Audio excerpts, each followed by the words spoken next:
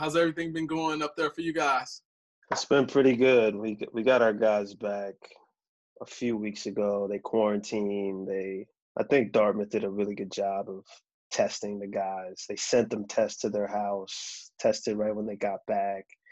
So we're good, man. We're rolling. We got workouts, individual workouts, and they've been lifting, conditioning. So, fingers crossed. Man, it's one of them things where we, nobody really knows, but we're hoping and we're staying prayerful, hopeful, positive, right? And just pushing forward. Yeah. How do you think football is going so far? Man, I'll be honest with you. I haven't really talked about it publicly. I haven't talked about it publicly because, just there's so many different people that have different, feelings and opinions about it. But, like NFL, now they're canceling games, pushing games back. And these are people that have the ability to test regularly, right? And have the ability to, get the highest level of care, the highest level of treatment, the highest level of everything. And if it's not working there, right, and you have these positive tests and you have games being pushed back and things like that, imagine how many games should not be taking place at the high school level or should be getting, rescheduled or pushed back. It isn't because the testing's not there. The level of treatment and the level of assessment is not there. So it's kind of scary from my standpoint. It's scary to think about, the fact that we do have high school sports going on and, everything's kind of, almost business as usual. And I talked to somebody about it earlier today because I had an event scheduled. And they were like, hey, there's still leagues going on. There's stuff going on. You didn't have to cancel your events. And I'm like, yeah, I didn't have to. But, I just, at the end of the day, I wanted to be on the right side of history with that. You know what I mean? For sure. Yeah. So it's been interesting. Yeah, there is a liability piece involved with any event that's going on, and people are just, it's about the dollars, unfortunately. So there were AAU events, as you know, in the Southeast all through the summer, even the early spring. I mean, Atlanta, Texas, Arizona, they were hosting events like with parents and families. Yep. So here we are. Well, I had that conversation with somebody yesterday, and I told him, I said, I don't see NCAA letting you guys out this year. Like, I just don't see it happening. Everybody wants to, they want to be positive and say, okay, we're going to get an opportunity to get coaches back on campus and, viewing high school prospects and recruiting. But the reality is, you guys, like you say, you've done a great job. You sent tests out. You got testing going on. Imagine you going on the road, being in a gym, however many, right, whether there's one other person there or 100 other people there, there's exposure. You can't come right back into the team. There has to be some level of quarantine, right? So just the risks associated with it, I don't see recruiting happening as we know it this year. I think it's going to be very, very different. I feel for the underrated and the kind of under-recruited kids within the 2021 class. 2022 they'll be all right because I think that we'll be back to normal with summer hopefully by next year. But I don't see it happening business as usual this season with you guys getting out. I don't see it. Yeah, I'm with you. Our league is always going to be the most cautious and do a ton of research and listen to the right people because it's not about the bottom line. So. I agree with you, and I'm probably one of the rare few Division I coaches that will say that. We're ready to go, ready to get in these bubbles and start playing. So. Right. So, I'm excited to talk to you. Your name really started to first of all, everybody always says to me, "Oh, Justin Bradley." I'm like, no, that's like, So for probably 30 years of my life, I've been correcting people that my name's not Bradley. So I can't remember how it came up. I was sitting around with some guys, and somebody kept saying, "You guys know Justin Bradley?" And I'm thinking they're like trying to introduce me, right? Like, I'm like, man, like really, you know me this long, you don't know my name? He's like, no, I'm talking about the guy. He's at Dartmouth. I'm like, oh. So it was funny there. And then on the heels of that, I saw, you get elevated to associate head coach. And I'm always intrigued by the Ivy League. I've visited Harvard a couple times. Tommy Amaker is a great guy. His staff's great. But I've always been intrigued by it because I constantly coach and talk to the guys that I work with or help navigate the recruiting process about it being bigger than basketball, and using the game of basketball as a vehicle to open doors to opportunities that you otherwise wouldn't have. And I had a kid, a couple years back, and Harvard offered him. They really liked him. He's a really, really good player. He's going to play football. He's playing football at Michigan State right now. But he was a really good basketball player, probably had a chance to play on both sides, could play football and basketball, which is something that I felt, if it could happen anywhere, the Ivy League's a great place for that, just because of the way that the scheduling works and you're not playing in bowl games and things like that. But I digress. My whole point is I push towards those high academic settings for student athletes that can handle it academically, because at the end of the day, the air's coming out of the ball. So I was so intrigued by you and you being in that setting and thriving within that setting, that high academic setting. And I think that, we're in a different phase of America right now where, we talk about systemic racism. We talk about, all of the different challenges that our young Black men face. And all I can think about is a high academic education and a high academic opportunity and the opportunities that could afford the young Black men, and having somebody like yourself that they can look up to and see and say, okay, hey, he's associate head coach at Dartmouth. Like, wow, anything's possible. And then they look further and say, okay, Tommy Amaker is a head coach at Harvard. There's a place for us, right? There's a seat at the table. So super intrigued to talk to you, super excited to have the conversation.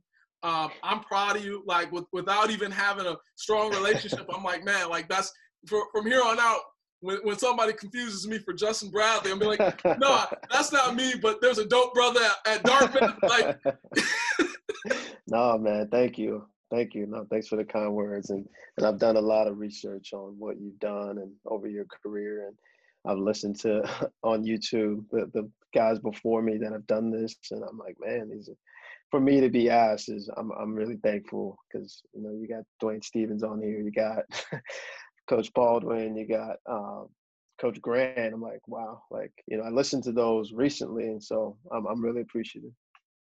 Man, it's a journey, right? And, I've been blessed to encounter some people that I feel like have a story that people need to hear. And, I was literally talking about this yesterday. I was having a conversation. I have a daily meeting for just the things I need to accomplish that day with my manager. And we sit down and we talk about some things. And one of the things that her and I talked about yesterday was, when you're in a room or when you're sitting at a table, a lot of times we like to feel like, man, I'm humbled to even be in this room, right? I'm humbled to be a part of this. But, I'll tell you, you belong in that group just as much as any of those other guys. And, they've been doing it a lot longer, right? They've been coaching for 30 years, right? And you're in that group, that 30 under 30, right? But I think that your story, your leadership, your example that you're setting is just as powerful. And I'm excited to talk about it. So one of the things that, as I was reading up on you, you were a student assistant coach or a player coach. Talk to me, like what was that, and how did that work out? And is that something you always wanted to do? No, I think, thanks. That's a great question. I think I'm one of the few coaches that will say, I wasn't born knowing I wanted to be a coach. I didn't know since the age of 12 that this was my calling. It sort of happened in college. So I played 2 years and then had an injury. And then that led me to coaching. And that was completely due to my college coach just allowing me to help out with the team and, do some things. And I think a lot of coaches, when they were playing, if they played, were the guys that would come early, stay late, do extra. They were the captains on the team. So I think that's a common thread between all of us. But he saw that. He knew who I was. I'd work on my own shot, but I'd always bring two guys with me. Hey, let's get in the gym. Let's do this. So that's really how it happened. Awesome. Awesome. And from there, you graduated, you went on to NCCU. Yeah. Coach Moten, obviously, I mean, he's been a leader within the industry, a leader within the culture. I constantly look to his, whether it be his tweets, whether it be videos. Him and I spoke a couple times. But talk to me a little bit about that first job, that first opportunity, and how it kind of shaped and molded your coaching career. No, absolutely. I call him Lavelle. I've known him for a long time. He was actually my middle school coach. So I've known him in the time that I went to middle school till I graduated college. He became a Division I head coach. So his rise was pretty quick, and he's done obviously a fantastic job. So my 2 years there were unbelievable, quite frankly. We won a lot of games, but what I was able to learn from him every single day, to sit with him one-on-one, to learn not only the game of basketball, but the business, to how important it is to present myself a certain way. And then not only working for Lavelle, which was terrific, the staff we had was amazing. Brian Berg, who's the head coach at Georgia Southern now, he was an assistant there. Another guy's a Division II head coach. So, we had a really good staff, we had good support staff, and we won a lot. And, just you get the social media, Coach Moten, but, I got it every single day, and that's who he is every day. Awesome. Awesome. And, with that experience and with having that as your starting point, or the point to really kick off the career, this is your second stint at Dartmouth. So talk to me a little bit about the Ivy League path and going the Ivy League route. Obviously, a lot of people don't really understand, the Ivies, right? Like Sure. it's definitely challenging, not only finding the right student athletes, but, kind of the mixture of a whole bunch of different things in order to be successful within the Ivy League. So talk to me a little bit about that, the challenges that you face recruiting and coaching, and, some of the joys of it.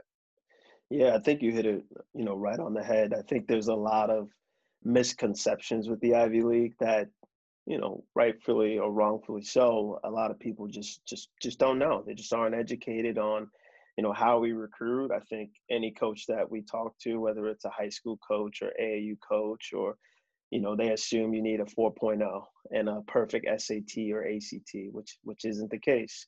A lot of people don't know there aren't athletic scholarships in the Ivy League. So there are a lot of challenges. And I think educating coaches, educating families, educating the guys that we're recruiting is a big part of our job, because we have such a powerful brand that we're not really selling. We're just educating people like, hey, this is what it is. Do you like this? Do you want this? Is this something you're interested in? And it's very easy to talk about. It's a terrific place and a great institution, and what we're building here, I feel really, really good about. Tell me a little bit about Dartmouth. Tell me a little bit about what a Dartmouth basketball player looks like to you. Tell me about what you look for. And then also, what you would say kind of are the advantages of going to a Dartmouth or going to an Ivy. Sure. Yeah. We, it's definitely my job as a recruiting coordinator to have an idea of what we want, and guide the staff for the type of talent that we can get here. A lot of people, again, the education piece is, a lot of people don't know the Ivy League was a top 15 league in the country. There's 32 Division I conferences. The Ivy League has been as high as 10, and it's been hovering in the 12 to 15 range. So, yes, the academics are important in terms of admission, in terms of success over your 4 years or however many years that you're here, but we also need some really good basketball players. And we make that very, very clear that it's, you are a student athlete, and both are equally as important. And our jobs are to find the best combination of guys that can do both. We want guys that understand or have some understanding of what this means. And that might come from them, that might come from a coach, that might come from a trainer. People, there's a lot of people involved in the recruiting process. So we have to get everyone on board, just like any other league or school would, to say, yes, you need to do this. This makes sense for you, not only for the next 4 years, but for the next 40. Yeah, absolutely. I think you hit the nail right on the head. I constantly have that conversation with my student athletes. It's not about the next 4 years, it's about the next 40. And what that education and that experience and the relationships built there can provide for your life, long after the game of basketball. So I think that, while there are some unique challenges to coaching an Ivy League school, there's some unique advantages to attending an Ivy League school. There's some unique advantages to coaching and being able to and recruiting student athletes to an Ivy League school, because there's things that that you can offer that others just quite frankly can't. So there's a lot of positives. There's a lot of options and a lot of opportunities there. As you've made the rise. You came in as assistant, now you're associate head coach. You're still very young in your career. Talk to me a little bit about the work that's gone into that, and how you've kind of carved your own path within the Ivy League, within Dartmouth, and to be one of the top coaches in the country at a young age. Yeah, no, thank you. It's weird hearing someone else say that, but I think the biggest thing is just being very intentional and strategic about what you want to get out of coaching, or what you want to do, whether that's, I want to work in this type of school, in this type of setting. And I think I did that early on, which allowed me to have this opportunity. Because as you know, from your experiences, there's not a lot of guys that go from the MEAC to the Ivy League. I know two, and I don't know many. I know of two. I don't know many others. So, it's definitely a different end of the spectrum in terms of academics, in terms of resources, in terms of, what we're selling or communicating to families and kids. And, I think, this is a league that I wanted to work in. I knew that at North Carolina Central. I knew that at Guilford College when I was playing, when I was coaching, and I just did everything in my power to build those connections and ultimately land a position and work my way up. For sure. And I think that, a lot of the premise that I spoke on over the last year of my career, and a lot of the focal point or the focus that I've put is on, Black coaches, especially young Black coaches, not being pigeonholed as just recruiters, and the work that they put into, developing as a coach, developing as a, as a business person, developing as a leader, developing as an X and an O guy.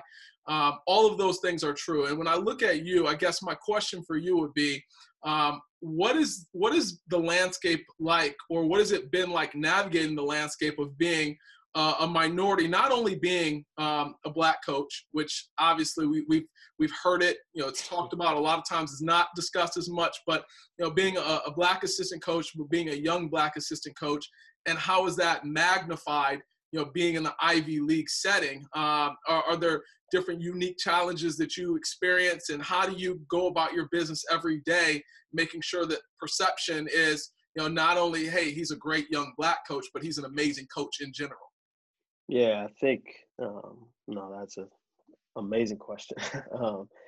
I think being in this league and having the label that it has, which is the highest academics, I think, there's automatically an assumption about me as a coach. And one of the things that I've done is to have those conversations prior to taking any job that I've ever had, which is to, I'm going to be able to recruit. I've proven that I can do that I know how important it is to the success of any program, but I also want to be involved in these things. And I know what those things are. It's scheduling, it's the offense, it's the defense, it's the academics. Yes, we have smart guys, but they're 18 and 19 and 20. They need some help. They need some guidance. And so I want to be a part of all of that. The meetings, can I, sit in with you on a head coach's call? Or, those are the things that I ask from my bosses and all of the jobs that I've had. And, thankfully, they've allowed me to have my hands in all parts of the program.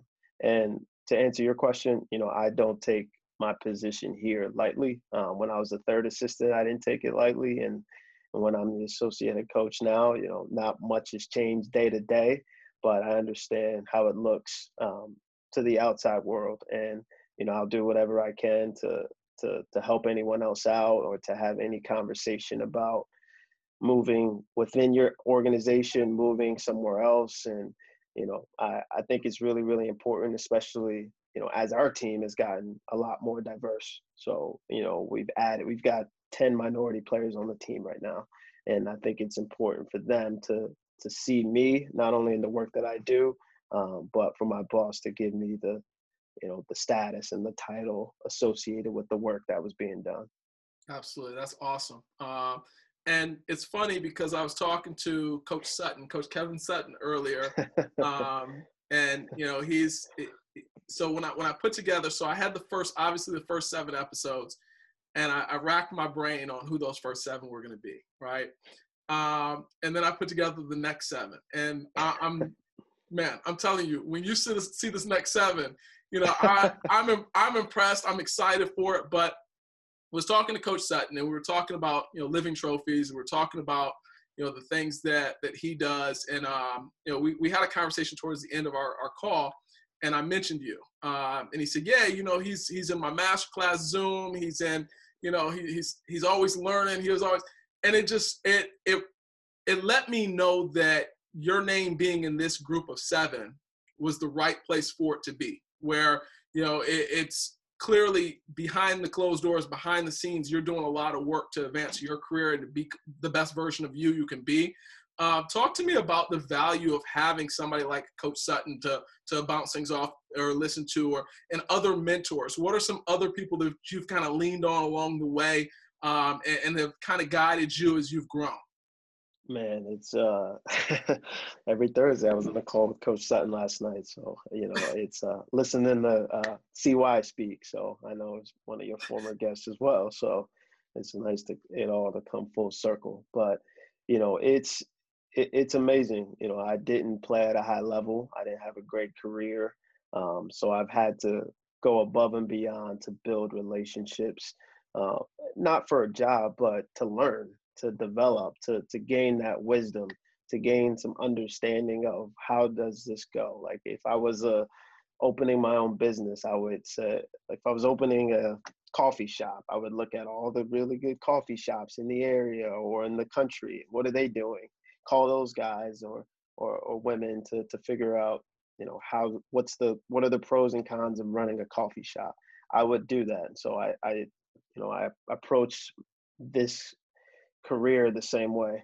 Yes, I've had some great mentors, and my first year out of college, I'm a director of operations. We go to the NCAA tournament, and I'm on top of the world. So Lavelle Moten, definitely one of my mentors, and someone that I talk to weekly is Brian Berg, as I mentioned as well. But I've, been, again, very intentional about emailing, writing letters, calling, hopping on a Zoom. If I'm recruiting, stopping by a college that's in the area, and watching a practice. So, and that's something that I did when I was a Division III assistant. And that's something that I continue to do as well. I haven't reached the status that I'm too big to learn. I'm never too good. I always want to learn. And, I've heard CY talk 3 times in the last 2 months. And the one thing that I appreciate about him is he's always going to be authentic. And the message was the same on all 3 calls. And it was so important and so valuable. And he is who he is. He's obviously one of the best coaches in the country for a reason. And then guys like Coach Sutton, like on paper, he doesn't have a tremendous amount of collegiate experience, but the high school level recruiting, having really good players, being at the places that he's been, which was all tremendous places, Pittsburgh, Georgetown, Rhode Island, and knowing how he's able to be successful, but also be approachable and authentic is something that I strive to be. For sure. And I think about, you mentioned CY, and, the one thing that I love the most about CY, and it's something that I had to learn over the years of my life as I got older, to not run from or not hide from, the mistakes or the shortcomings. And, Sure. CY talks about, when on our interview, he was very, very honest and open about, where he could have evolved a little bit quicker, or where he wishes that he would have, been a little bit more willing to ask for help, or willing to be open and honest about not knowing things that he knew that he needed.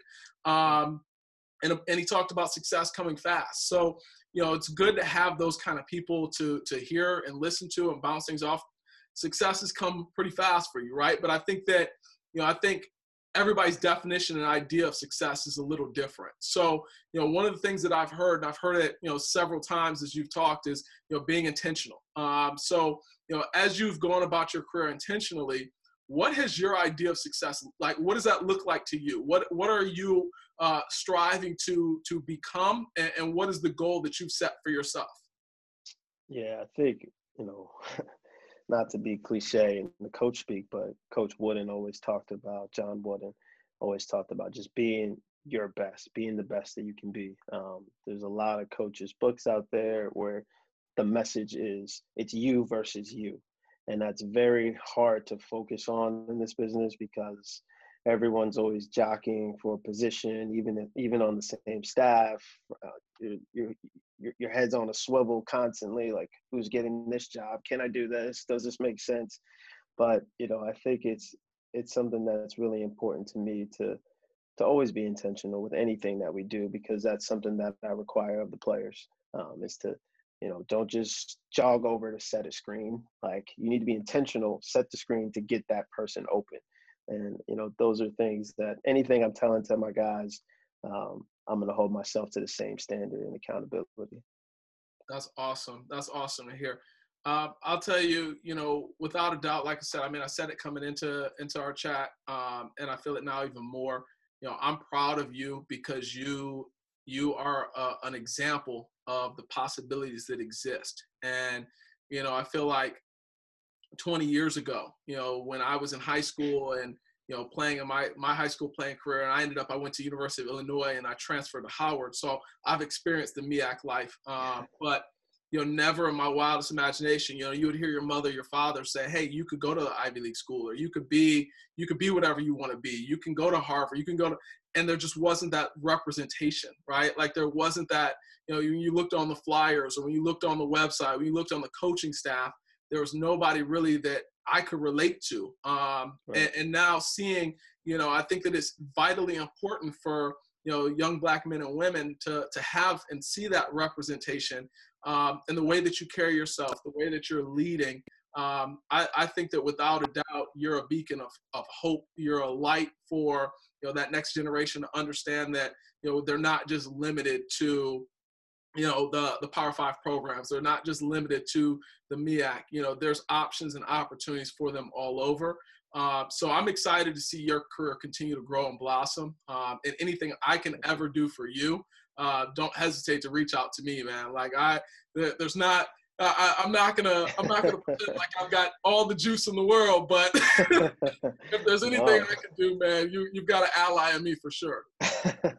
Yeah, just anytime there's a player that you're thinking of sending to Tommy, just give me a call right after,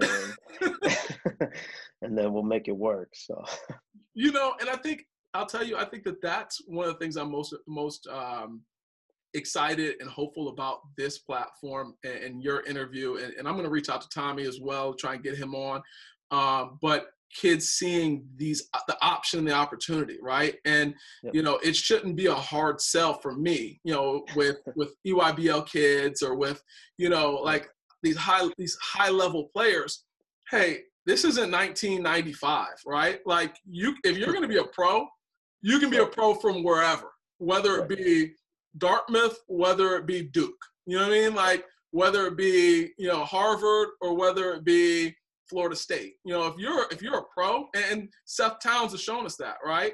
So I think that for me, the examples and the possibilities of, more options and more opportunities in getting that high academic education and experience. Because I think the experience is important too, because it prepares our young men and young women for life in the corporate world, life in in an America that doesn't quite look like them, right? And if we've only known one thing and one side, and we haven't seen a full broad scale, broad scope or spectrum, it's difficult. And when challenges come our way, we're more we're a little bit more more shooken up than we would be if we had those diverse opportunities of inclusion and advancement when we were younger. So I definitely think that you guys have something special within the Ivy League. I think that you have something special going on there at Dartmouth, and you might be my first call, and then I'll call Tommy next. I'll tell Tommy, hey, you don't need a you don't need a head start, Tommy. No, he doesn't need any help. All right, man. Hey, I appreciate you taking the time to holler at me. Thanks a lot. Time's the most valuable asset in the world. So, having you be willing to give of your time means a lot. Like I said, I mean, I was up your way. What is the name of the school? I can't think. There's one of my one of the kids I worked with. He was going to a prep up your way, and I can't even think of the name of it right now. But I always come up like I'm at Northfield Mount Herman. Oh yeah, right around. So once everything dies down and we're back on the road, I'll definitely stop in and see you, because I'd love to see the facilities. I'd love to see you guys practice. And I'm just like you, man. Like, I'm constantly poking my head in if I'm in the area, watching and getting to know people, building relationships, because it's never been for me about a job. It's always been for me about, okay, hey, how can I help somebody else, right? And I might bump into a kid that says, hey, this is what I'm looking for. And, I got the perfect guy. Let me make the call. So that's always been my mission and my vision. So I'll definitely come see you guys. No, please do. We're right near New Hampton, Vermont Academy, Northfield. We're within 2 hours of any of the prep schools. You're going to make it up to Brewster, come on down. Open door. Awesome. I appreciate you. All right. Thanks a lot. All right. Thank you.